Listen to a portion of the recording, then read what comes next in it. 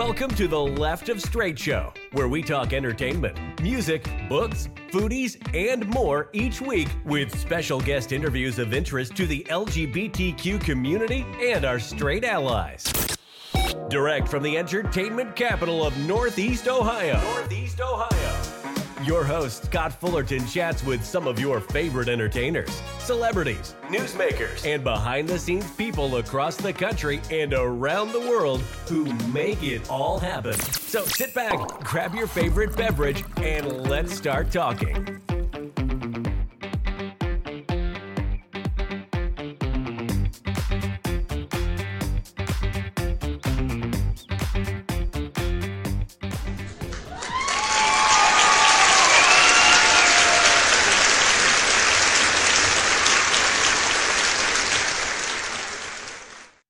Everyone, welcome to the Left of Str8 show. I am your host, as always, Scott Fullerton. I'm so happy to bring you interviews from our fantastic LGBT community and straight allies from the worlds of entertainment, foodies, books, music, and advocacy. Today, I have the pleasure of bringing back one of my most favorite and frequent guests to the Left of Str8 show, Mr. Terry Ray. He's an amazing writer, director, producer. He's done it all, actor, of course. Terry's a force to be reckoned with in the world here. Theater, television, film, the interwebs, crazy with web series and everything. Been such a good friend of the show, and I can't wait to catch up with him. Mr. Terry Ray, how the heck are you? Scott, oh my gosh, it's so good to talk to you again. And, you know, those flattering intros make my bald head swell. Well, you deserve every accolade that's given to you, my friend, and more. Of course, I stalk you on social media, but we haven't had a good sit-down chance to talk for years now, right? It's been a bit. We need to catch up. Definitely. Well, I'm so excited to bring you here. I mean, you've had so much go on in your life, as we talked about off air. You've got a new theater company we're going to talk about. You got Mom from my area of Ohio here, back in California, or to California with you now. Electricity's going gangbusters.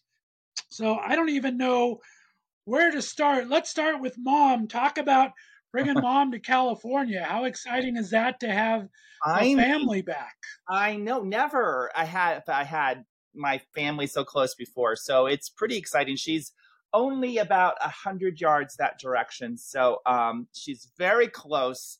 And I never thought she'd leave Ohio, but all of a sudden she said, "I'm ready." And I was, what? You're ready? So we found her a place really close to me, and it's great. I see her every single day. She's making me fat because she cooks for me constantly. Even though I tell her I'm on a diet, she was like, "Well, how about just spaghetti?" And of course, I love spaghetti. So, you know. There you go. But yes, it's great to have Mom. I'm having a wonderful time with her being here. And it's Mother's Day this week.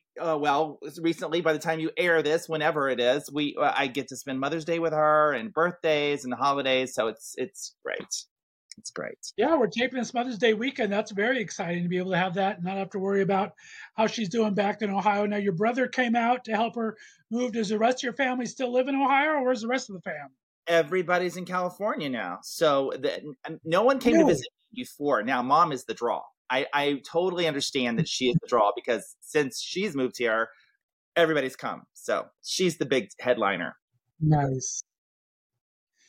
It seems to be the trending thing to do. We have Jason Stewart living with his mom in Palm Springs now. All you LA transfers are going where the cool kids are in Palm Springs, right? So Jason's mom and my mom like each other. It's all incestuous. It's all good.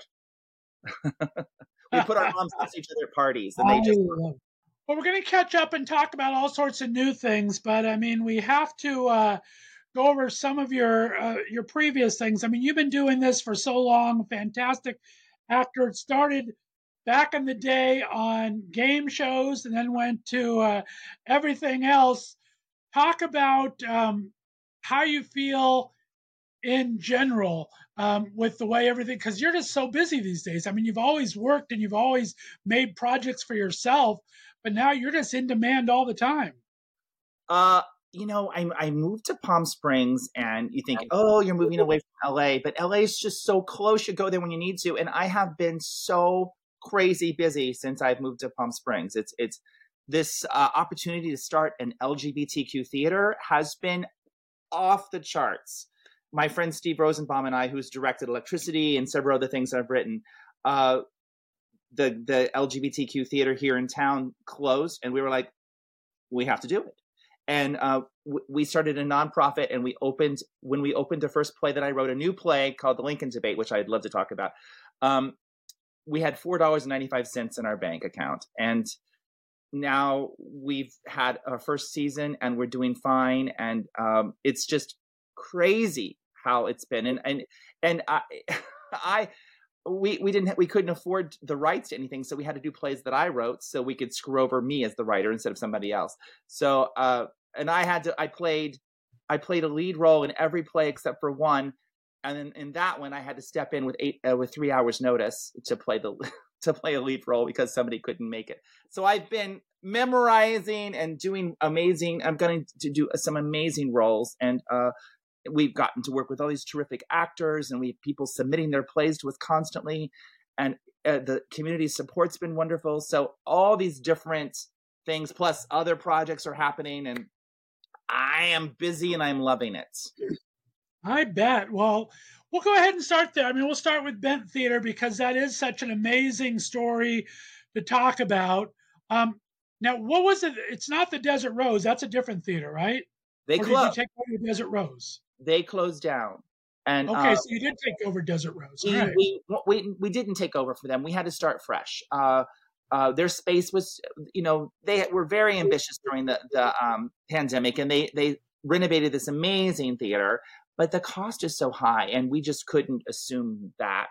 And so we wound up partnering with the Palm Springs Cultural Center, which is the old Camelot movie theater, in which they're starting to have theaters. They converted one of their spaces into a theater, and we actually did a couple plays in the super gigantic theater using the screen behind us. It was so great. It gives us so many opportunities to do stuff with the screen as well. It's a great space for us, and they've been so wonderful. Michael Green heads the place there, who also does Cinema Diverse, the film festival, the gay film festival there. And it's been a great partnership. So they just said, come. We weren't ready. We didn't have the money. And they said, don't worry. We'll give you a home. We'll split the ticket price and you can start. Because if we had to wait till we had money, we didn't know when we were going to start. So because of that, we were able to just go right on up and start our first show. That's amazing. I didn't know the geography of it because I love Camelot, because those two guys used to do a lot of different film series there and talkbacks, right? Yeah. So I remember the Camelot space has that beautiful balcony up above that you can kind of hang out with. That's an awesome space. No, there's no balcony there. It's a really big, the main theater is really big. It's got like 500 seats, but there's no balcony. Oh, okay. I thought there was a second story up there. No. Okay. It's a great space. It's very mid-century. It was the building was born in the 60s. So it's got a cool architecture, and then they've added these other two spaces to it. And then there's an upstairs lounge where people can sing, and it's really, there's so much going on there, and we're really thrilled to be given a home in that space. We love it. So. Well, I'm so proud of you for putting it together. You guys have put together a great thing. Let's talk about your first play. You wrote it, Lincoln. I don't know what it is with you in bedrooms, Electricity and the bedroom partner of Abraham Lincoln. Talk about writing the play first, and talk about staging the play. Okay, so during the pandemic, I was like, I've got to write something else. So I didn't know what to write about. It was such a confusing time. I'm like, I don't want to write about the pandemic, because when it's over, we're going to want to forget about it. And Trump was president. I was like, the world is weird. I don't know what to do. I don't know what the future's going to be. So I thought this is the perfect time to write about Abraham Lincoln, which I've been wanting to do forever, because we were born the same day, and I've always been fascinated with him. And of course, a lot of people don't know this, but a lot of people do, that he literally slept in the same bed with this man named Joshua Speed for 4 years, when he had plenty of other options. And so I've never written a historical thing. So I wanted to be absolutely true. So I started doing my research, and I was like, there's the story of Joshua Speed, and there's the story of the courtship with Mary Todd. But when you layer them on top of each other, it's shocking. I couldn't go to biographies. I couldn't go to somebody who's written contemporary. I needed to go to the source. I needed to go to letters and the people that were alive at that time. And so when I got that out, because everybody's already drawn their own conclusions, but when I started layering it with the letters and what's actually happening, I couldn't believe it. It was way different than I thought, because his courtship with Mary Todd was really all about his relationship with Joshua Speed. Speed owned a store. They shared a room upstairs in Springfield when it first became the capital, and Lincoln was a state representative for Illinois. And they were very happy living together, sleeping in the same room, which my sources say that because of other people talking about how they sometimes slept over too, there were 2 beds upstairs. And no one's ever talked about that. They didn't have to sleep in the same bed. History calls Speed his best friend, and that the bed was a large double bed. But Abraham Lincoln was 6'4". The beds had rope bottoms. You slumped in there. We talk about all this. We show it. It's really fun. We have ropes, and we all the actors get assigned roles. Everybody's acting a lot of different people, and just showing how this would be like, but Mary Todd, they broke up because Joshua Speed was leaving and he couldn't handle it. And so there's all this drama. He didn't see Mary Todd for 15 months during the Joshua Speed stuff. They broke up because Speed was going to Kentucky. He had to go back. His father died, and he went to Kentucky. He left her. And he didn't go back to Mary Todd until after Joshua Speed married, and he picked out Joshua Speed's fiance because they both had to get married. He knew that, but he got cold feet. And then once Joshua Speed married, then he's like, I got to do it too. And that's when he married Mary Todd. And Joshua Speed is not the only person that Abraham Lincoln shared a bed with. He did it with another guy in his store before that. And then when he was in the White House, he shared a bed with, when Mrs. Todd was not in the bedroom, there's diaries from that time, gossip. He would spend, and the guy who was his bodyguard would sleep in the same bed with him. So there's a lot going on. And it was the topic is very interesting, and it's presented with humor, but also heart. And the press loved the topic. So we had all kinds of press. People came to me to write about it. Lincoln scholars came to see the play, and I was terrified. They would come to me before the show. It's like, well, I've written a blah, blah, blah books about Lincoln, and I want to know how you handled this topic. And afterwards they all went. So I did not make anything up. I presented everything what was fact, and if I didn't know it was fact, I said, I don't. We said this is what we guess. This is our guess. This is what it might be like. So it was a really fun play, and it's a very interesting play to see Lincoln in this whole new light. I'm really proud of it. Oh, you should be. I didn't know half of that. I mean, I knew little bits and pieces of some of the story. So it called the Lincoln Debates, and it played there, and you were pretty much sold out. I mean, you had to extend the run, I think, didn't you? We did, yeah. We had to extend the run as long as we could. We had to, and we're losing cast. When we first started, we didn't even have like regular dates. They said, you can do a show here, you can do a show on this day, and show there. So we were all over the place. But even all over the place, we sold out, and it was just really, really a great beginning. So it kind of put us on the map. And then people were like, "What do you got?" I was going to say, I mean, that not only celebrates the play that's an original play that was just put out, but it also celebrates the space, right? The Bent Theater Company. Yeah. What a way to open a company, right? Oh, my goodness. We made money from it, so it gave us money to put into the next play and to buy rights, and then that made money, which gave us a chance to do more for the next one. And we just finished up with The Boys in the Band, which was 9 casts, and we paid everybody, and we did it. I was like, that is so exciting. I'm so proud of you, Terry. And talk about the second one. I mean, Gently Down the Stream. I've seen Daniel Bateman in Social. We're friends. Cute man to play opposite for. Give everyone a little rundown of what that play was about. Well, Daniel Bateman, if you don't know him, he's not hard on the eyes. And I do have a reputation for having very handsome co-stars. It's a curse. One that I gladly. So, and speaking of Bear, Daniel started the play buck naked, laying on a bench, and it's a wonderful play. It's written by Martin Sherman, who wrote Bent, and we thought, what a tie-in to write somebody, because we called ourselves the Bent, because if you're not straight, you're bent.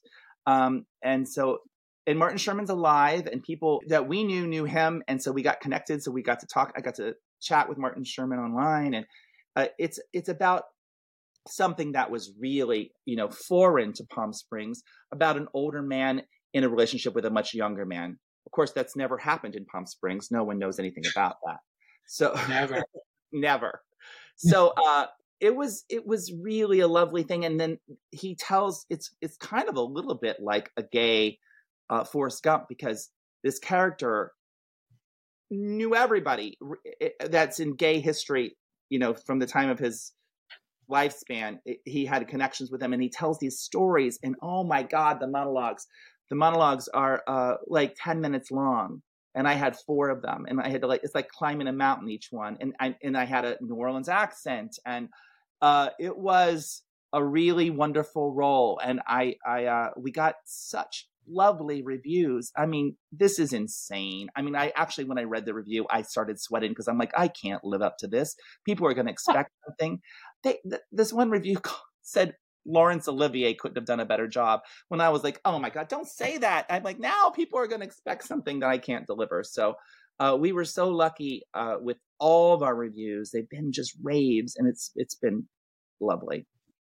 So, but you, my friend, are an amazing actor. Talk about your process. I don't think we ever talked about that. Like, I've talked to Michael Urie and Emerson Collins, who did Buyer and Seller, which is all my. How do you learn? I remember they took walks through their neighborhood, listening to it. How do you memorize things like that? Does that come easy to you, or how does How does your process work for that?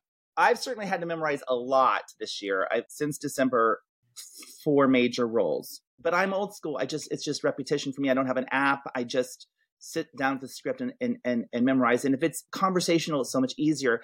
These monologues were complicated for me, because they are. It was a vocabulary that's very erudite, and I don't speak that way. So and he didn't have periods in these monologues. That, like, a half page would be one sentence, and it was very complicated. But then once I finally got it, people really were kind and said that they thought that they weren't long, that they were interested, and I was like, thank God, because the whole time I'm learning, I'm like, am I going to be able to keep anybody's attention for all this time? So, but the stories were really great, and that's the writers, credit Martin Sherman, and I just. Of course, I don't know if you saw our poster, but like the title makes sense once see the play, but the title Gently Down the Stream sounds a bit boring, but the story is not. So I'm like, Steve, we have to have naked men on the poster, because I know how to market. So we did. When the sun's out, the buns are out. I'm liking it. I thought it was a very good poster. I like it. And not just the words, but your delivery is always spot on. I mean, you have some of the best delivery of lines of any actor I've ever come across. I just love the way you know how to phrase everything you're saying. So that's really cool. I also want to go into the last one. Like I said, you just had an extended run of Boys in the Band. I wouldn't call it a controversial play, but it's not the most uplifting, and the people are not the most nice characters all the time when you look into it. So it's kind of, how was it to take on a play such as that? Well, to be honest, I wasn't really exactly a fan of the play at first. I'm like, I don't really like these characters. And, but then it was, we decided we're doing it, and I'm going to play Michael, which is the main guy who's hosting the party, and the one who gets super duper nasty. I really it took me a while to finally go, I get him. He's trying. Unfortunately, he's an alcoholic, but on top of that, he gets hostile when he's drunk, and he falls off the wagon during the course of the party. And at the end, I was like, there's a scene at the end where he regrets what he's done, and I'm like, I have got to earn that. I'm sorry. And I think we did it. It was the comment that we got the most is like, crazily, and Steve Rosenbaum, my partner with the Bent, Steve Rosenbaum, our artistic director at the Bent, Steve Rosenbaum, directed every play at the Bent. Steve helped me get there to find that redemption. And people said they never understood Michael in their previous versions until this time, which was so sweet. Do you know who Imris Cooper is? He's super. Who? Imris Cooper. He's a wonderfully handsome actor who played our cowboy, and his partner is an actor named Donald, who's best friends with Zachary Quinto. And Zachary was in the Broadway revival recently. And Donald left me this message afterwards, and he said, I saw the revival many, many times and I didn't know Donald. He was like, I saw the revival many, many times with Zachary. And he said, I didn't like these people. And until I saw this production in Palm Springs, I finally understand it. And he called up Zachary Quinto and he said, I just saw a better production in Palm Springs than what you did off Broadway. And he said, and Zachary just laughed and said, great. It's like, but that's the kind of response we got. It's just been crazy. And I hope this isn't sounding braggy, because I'm just amazed. I'm just amazed at how lucky we got and how graciously people accepted everything. No, because that is high praise. Because like I said, I've seen a couple of productions of it, and it's not my favorite story by any means. I mean, Jim Parsons did the movie thing, and I mean, he played Sheldon as smarmy, but you liked him. But in the movie, you didn't like him at all. I mean, it's hard to redeem that character. So I mean, that's good on you for being able to take on something like that and get those kind of notes, because I have trouble with it. It's not my favorite play because it is such a dark play. Totally did have trouble with it too. I agree with you. But then we were able to really find the humor, and then I think we found the heart. And so I'm just really pleased. And that's Steve Rosenbaum and all my castmates, and who everybody worked so hard to do a good job, and so proud of them, because they're all community actors, and they all just really stepped up to the plate, and they're all saying, this is the best thing I've ever been in. I'm so proud of this work, and they should be proud of it. And I'm proud of them. So yeah, it's been great. Congratulations. I mean, that's a great first season. I mean, you don't see that often where people become profitable their first couple of shows, that they find a great space like that, and then you're able to work with such actors. Good on you for doing that. How soon do you get to announce your season 2? Yes, right? That is such a thing. So Steve is still making up his mind, and we have to, secure the rights for everything before we can lay down our cards. But we have a pretty good idea of what we want. But it's also a challenge to make sure we're going to have the actors that we know can cover these parts. We're learning, like, these actors in town, they get booked up a year and ahead. So we were playing catch up with all of that for sure, because we would just did a play and then we go, okay, now we're going to do this play next, and we literally have 4 weeks from casting to show. So, so now we need to plan ahead, and we're using the summer to do that. Well, obviously you and Stephen probably have some kind of a shorthand since you've worked together so long through electricity and everything, but you are managing director and he's artistic director.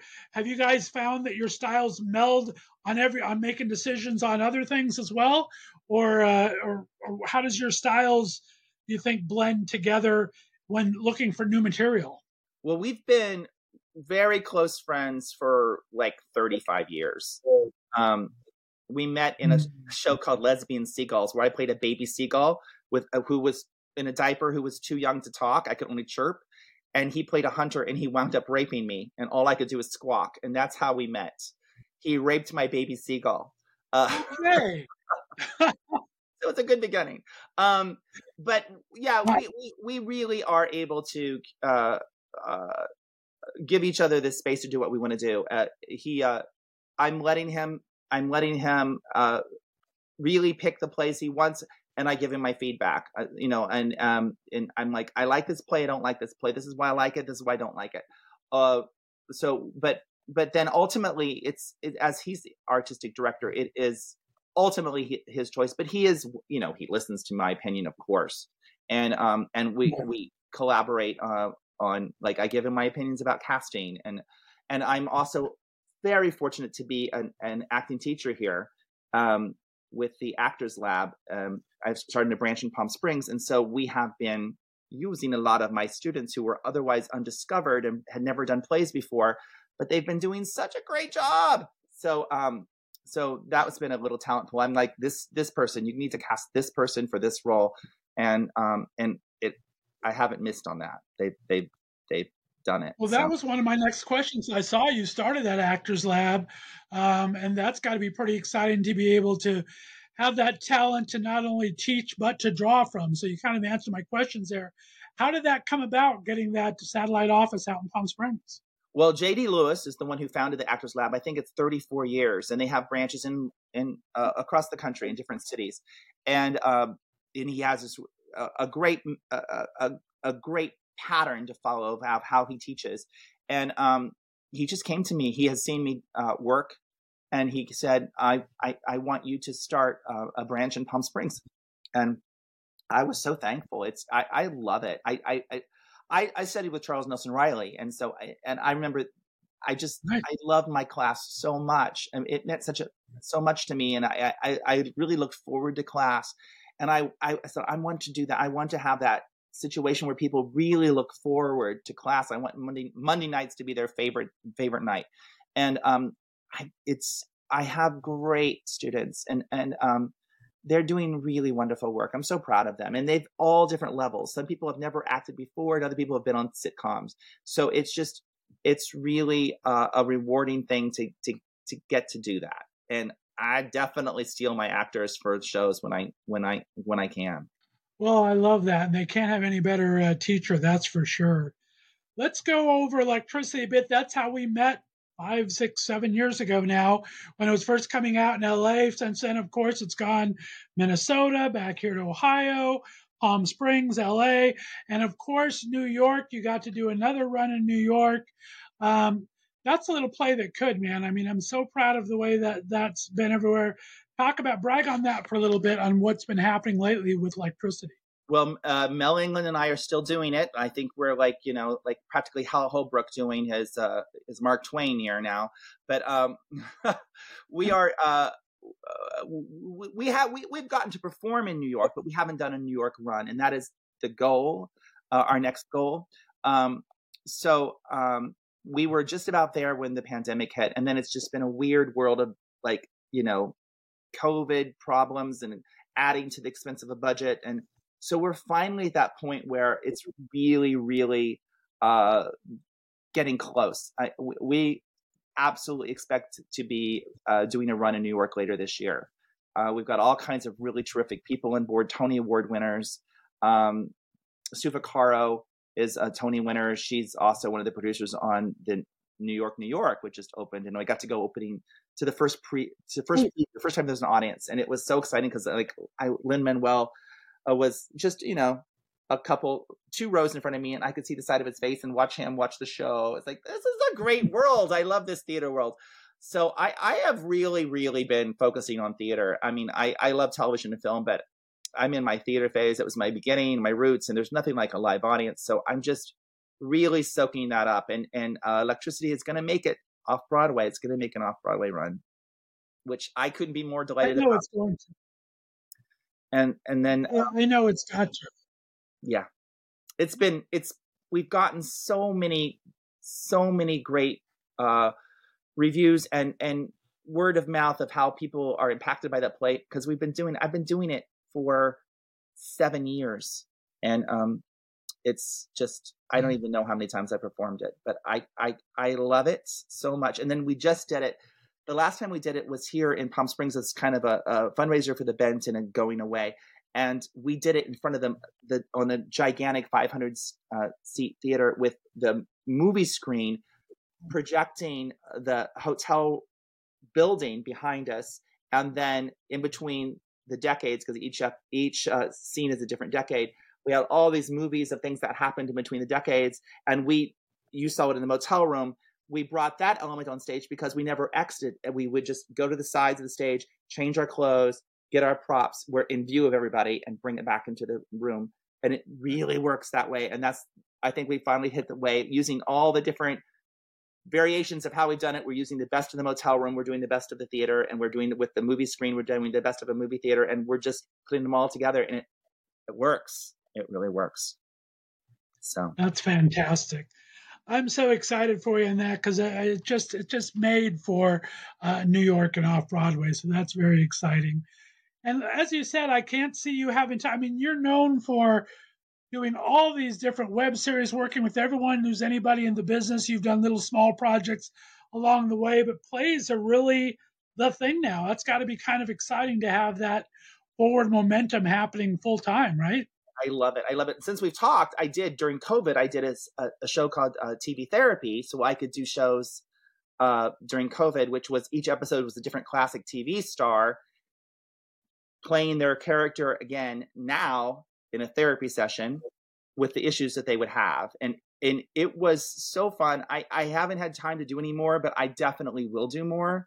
But if anybody wants to see TV Therapy, you can go to YouTube and just watch episodes with great classic TV stars. Well, that's one of the things I want to end on because we got to give everyone your website because not only do you have these great videos, and I'm Juliet Mills, Wesley Uri, Don Wells, Ted Lang from Love Boat, but I love my favorite part of your website, my friend, is your strange but true stories. And I want to kind of finish the interview. You have to tell me about Gabby the Wonder Dog and tell I my will. audience because But first, before we that's do one of the that, funniest stories. I got to tell you really quickly. This just happened today.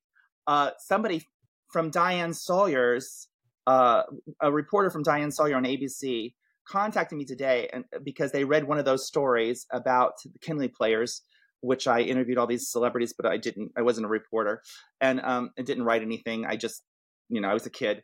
But anyway, they were like, "Tell us a story. We're gonna do a story about Kinley players, and we want to hear this." And that was Diane Sawyer today. So yes, I was secretary to a dog named Gabby who liked me and hired me, and even though I was an actor and I said I can't work full time.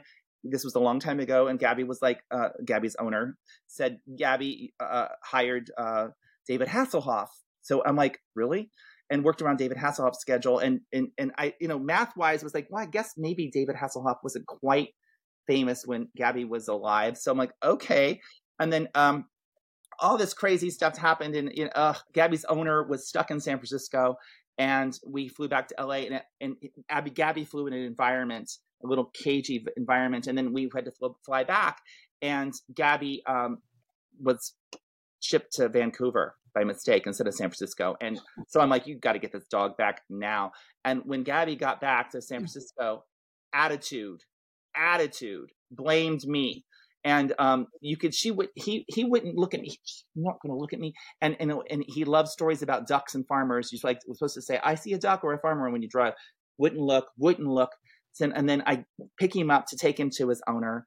And as soon as he saw her, he peed all over me. And she said, "Oh, Gabby has fired you." And he did. He did it on purpose. And I was left standing in the street of San Francisco in a pee-soaked shirt, no plane ticket back. I was fired by Gabby the dog.